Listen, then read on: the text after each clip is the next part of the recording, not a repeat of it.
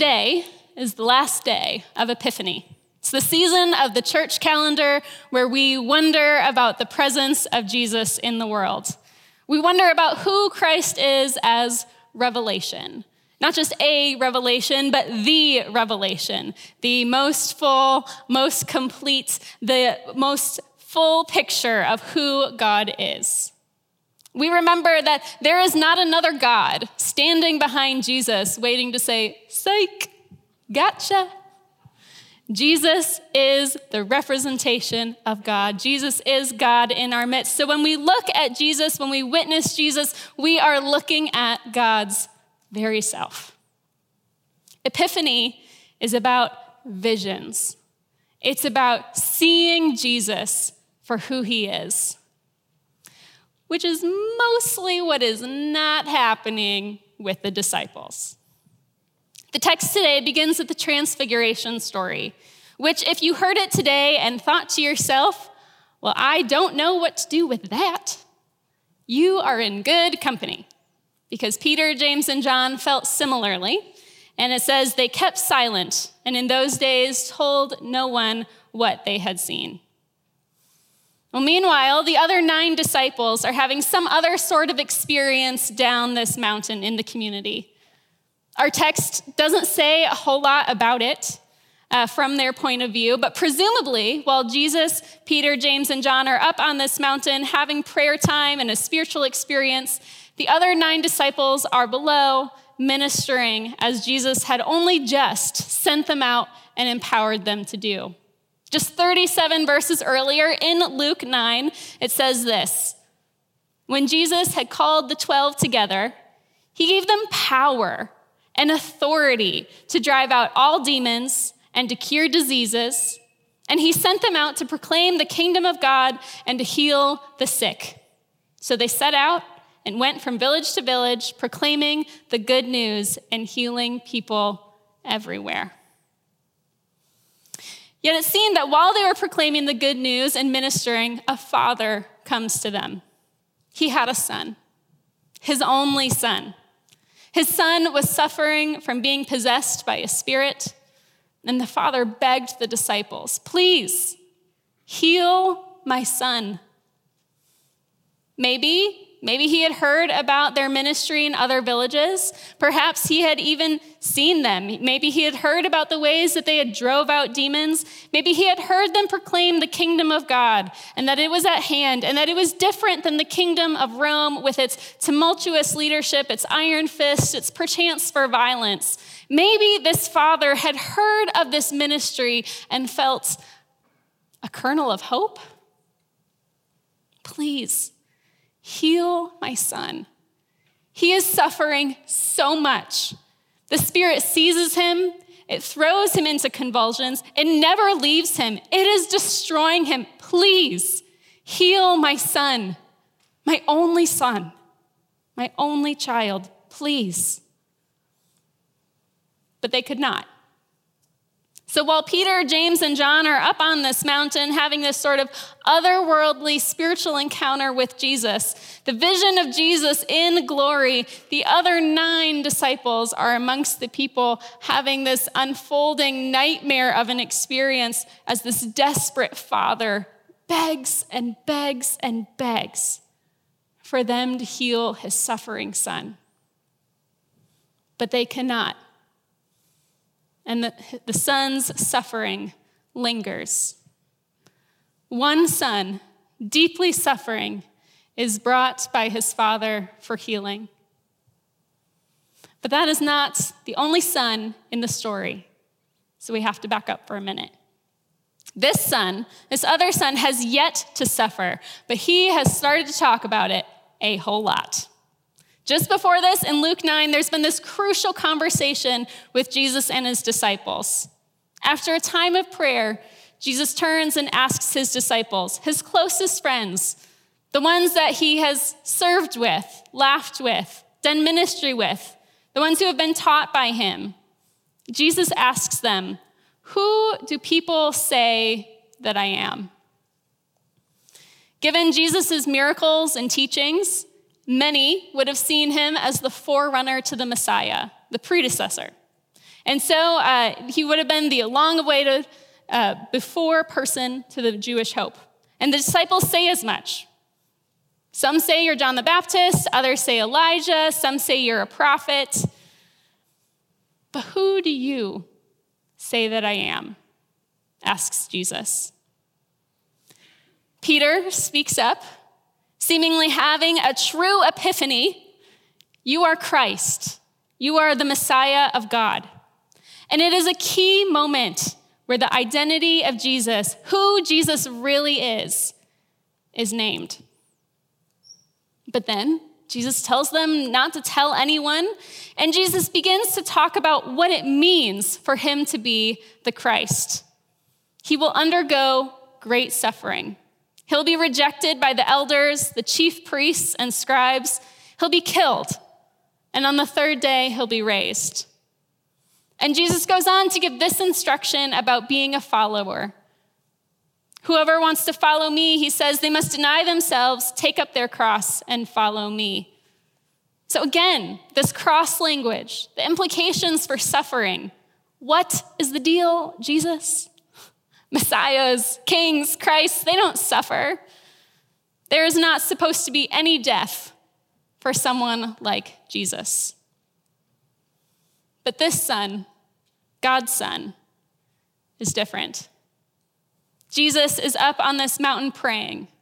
And repeatedly in Luke, Jesus is found praying. Prayer is the sort of gasoline, the lifeline, the foundation of Jesus' life and ministry.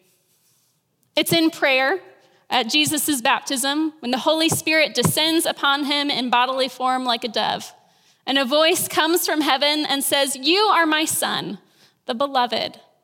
With you I am well pleased." Throughout Jesus' ministry, he would withdraw to pray, his ministry and person relying on the grace of God to sustain him. This time of prayer on the mountain, well, it was no different. In prayer, this son, God's son, is being brought by God the Father to glory before the son's coming suffering. Before his suffering will heal all things. While Jesus is praying, his face and his clothes are changed, as if he were a heavenly being. While 4 went up the mountain, suddenly 6 are present with Moses and Elijah with him in conversation. Their presence is a confirmation of the whole tradition, the law and the prophets, and they're talking with Jesus about his coming departure, literally his exodus, his departure that will liberate all. Their presence, the dazzling change to Jesus' face and appearance, this is the glory of God, the Alpha and Omega, the one who was, is, and forever will be. Wonderful Counselor, mighty God, everlasting Father, Prince of Peace, blazing with glory in their midst. Wow. A cloud appears, covers them, like the way that God led the Israelites through the wilderness after the exodus from Egypt. God's very presence with them. Peter, James, and John are understandably afraid. A voice comes from the cloud and says to them on this mountain, "This is my son whom I have chosen. Listen to him." If Jesus had felt any worry, any concern or trepidation as he begins to turn toward the cross, he stands here on this mountaintop in glory, feeling the fullness of God's love for him, the empowerment and the presence of God sending him from glory to suffering to glory. This son has been brought by his Father to experience glory. Before any part of Jesus' walk to the cross has begun, he is glorified, a foretaste of the coming glory. When I was growing up, we always would go to my grandma and grandpa's house for big holidays, Thanksgiving, Christmas, Easter, and, the odd weekend. And on winter holidays especially, we would walk in and sort of stamp out of our boots on the orange and brown 70s carpet. And before our coats were even off, I knew what we were eating for dinner. My grandma had made her peppery roast beef. No one else could make it, only grandma. And you just knew. I mean, your coat hadn't even hit the floor, and you just knew what we were having for lunch, and it was going to be good. On the table would be a cheese platter. And I mean, it was okay. I really like a good cheese platter. But it is nothing compared to the peppery roast beef. And I knew that if I hung around in that kitchen long enough, as my grandma was slicing the roast beef, there would be a small plate of slivers, and I could have a nibble, a small plate of the coming dinner. And I would know, confirmation of the scent that I had smelled, it was going to be fantastic. Jesus' glory here on this mountain is a small plate. It is a nibble of the coming glory. It is the first flavors on the tongue of the promised goodness of God, a glory and goodness that God intends to bring us into, a promised feast. And so when Jesus, James, and John come down that mountain, a large crowd has formed, and they press in upon Jesus. A man in the crowd calls out, it says, "Teacher, I beg you to look at my son, for he is my only child." A spirit seizes him, and he suddenly screams. It throws him into convulsions, so he foams at the mouth. It scarcely ever leaves him. It's destroying him. Please, I begged your disciples to drive it out, but they could not. So here is Jesus from the mountaintop of glory and then face to face with suffering. It wasn't the first time, and it certainly would not be the last. A crowd of spectators look on, they wait, and here is this father, again, desperately desiring healing for his suffering child.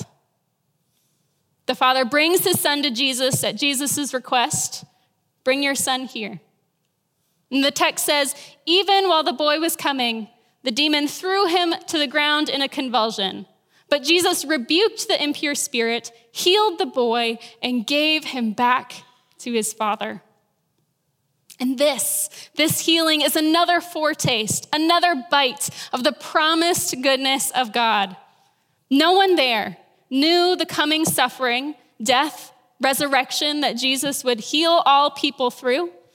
This healing, this boy's healing, is just a foretaste of the coming healing that Christ would bring for all people. Jesus' movement from glory to suffering is not the vision that the disciples had in mind. And thank God for that. Thank God they were wrong. And when we wonder what God is like, and we look at Jesus, we can be assured that the glory of God does not refuse, is not absent from, is not at a distance from suffering. This text at its heart is a vision of two sons. One is deeply suffering and brought by his father to Jesus for healing. The other son is brought by his father to experience glory before his suffering will heal all people. From glory to suffering to glory. I grew up in a small town in Wisconsin. So if you drive, you'd often see lots and lots of farmland. And it was pretty typical to drive past a lot of corn, someone driving on their combine, and it was not also unusual to smell the farm before you could see it. Don't know if anyone else has had that experience. But to be perfectly honest, I was a little bit more of a garden girl. My grandparents had my grandfather had this magnificent garden, fenced in, big sunflowers. Of course, as a small person, it looked just so amazing to see all the plants towering over me. And we would go with him and we would walk row after row of this garden. And he would point out to us how the tomatoes were doing. We'd pluck some cucumbers. We'd get the bugs off of the berry bushes, get some carrots, tomatoes, go inside and eat lunch. And for the longest time, the only tomatoes I would eat were the ones from Grandpa's garden. But next to his garden, there was this big black box on a mound. And it was the compost bin. I tried to stay away from it because it smelled bad. And I didn't really understand what it was or why my grandfather would save all of his organic scraps, put them in this bin, when he had 2 perfectly good garbage bins that he could put them in, and then he wouldn't have to smell anything. It seemed like the smarter decision. Well, a few years ago, I had the opportunity to take a class on agriculture and faith, and I was on a small farm again.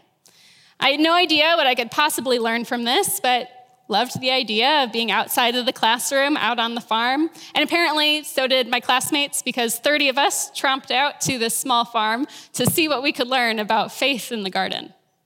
And I need you to imagine this picture with me. So it's a group of about 30 adults, most of whom had never stepped foot onto a farm. We're all studying to be pastors. We spend a lot of time in the library with our noses in books, and we looked the part. We showed up to the farm with very squeaky clean boots, some of us in khakis and polos, and we had no idea what we were in for. Just this little pack of nerds outside the library. Now, our fearless leader, Dr. Stuckey, he takes half of us to our first task.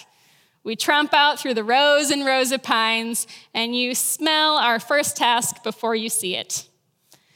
Rotting garbage. A couple people start to look a little bit sick. We're not really sure what we've gotten into.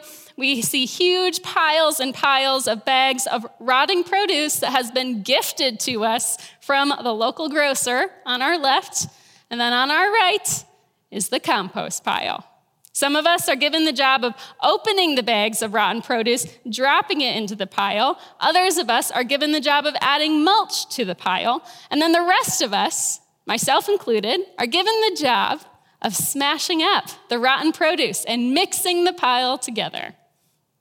As we work, we're just enveloped by the stench. If we had smelled like books before, we do not now. We are covered. Khakis, no longer khaki.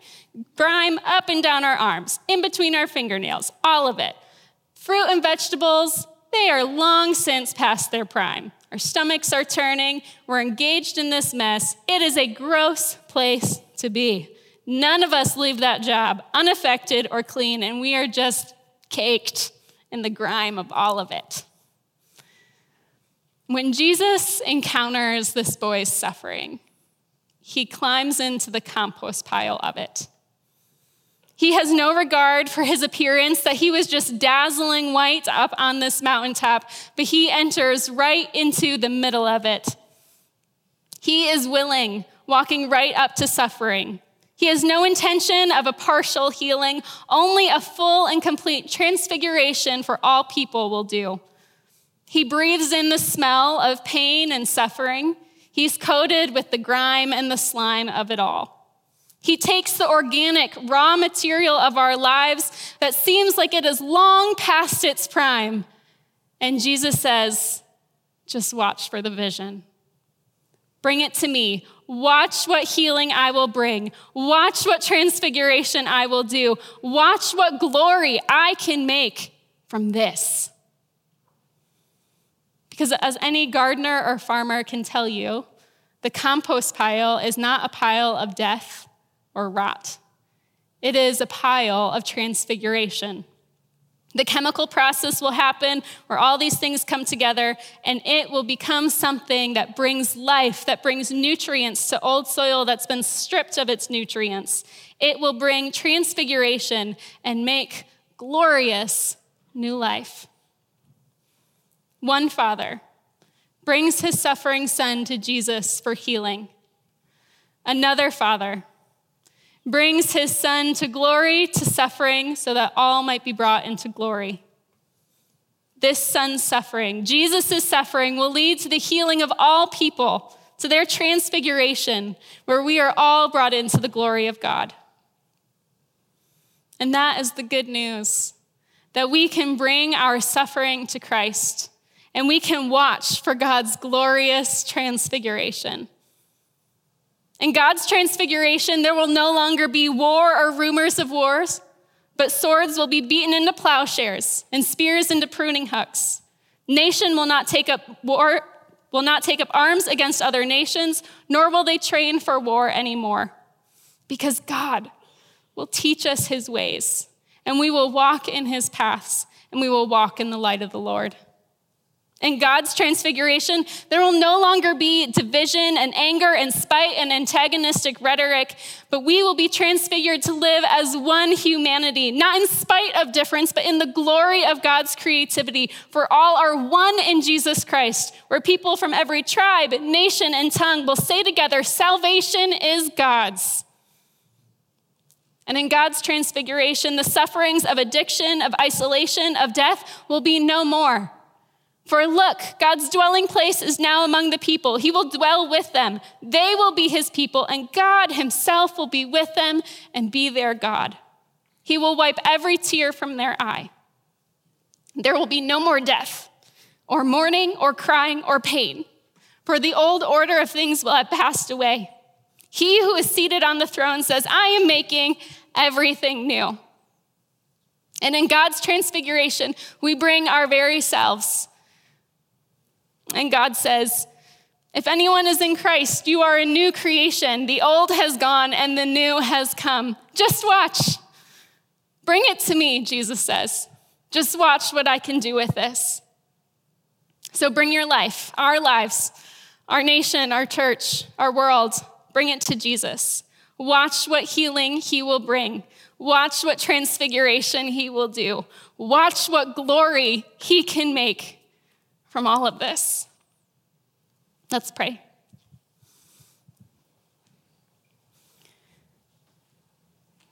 Gracious God, what good news it is that you do not run from suffering, but walk into it. And not only walk into it, but deeply enter it so you are covered in it. So you can transfigure it and bring new life. And that is what we need. In so many parts of ourselves, our communities, our world around us, we need that transfiguration. And we have tried so many times to do it ourselves, and it has not panned out. And so we pray again to bring this all to you. And we will watch. We will watch for your transfiguration, for the glory that you are bringing, for the foretaste we're having even today. And we will give you all the praise and all the glory. In Jesus' name, amen.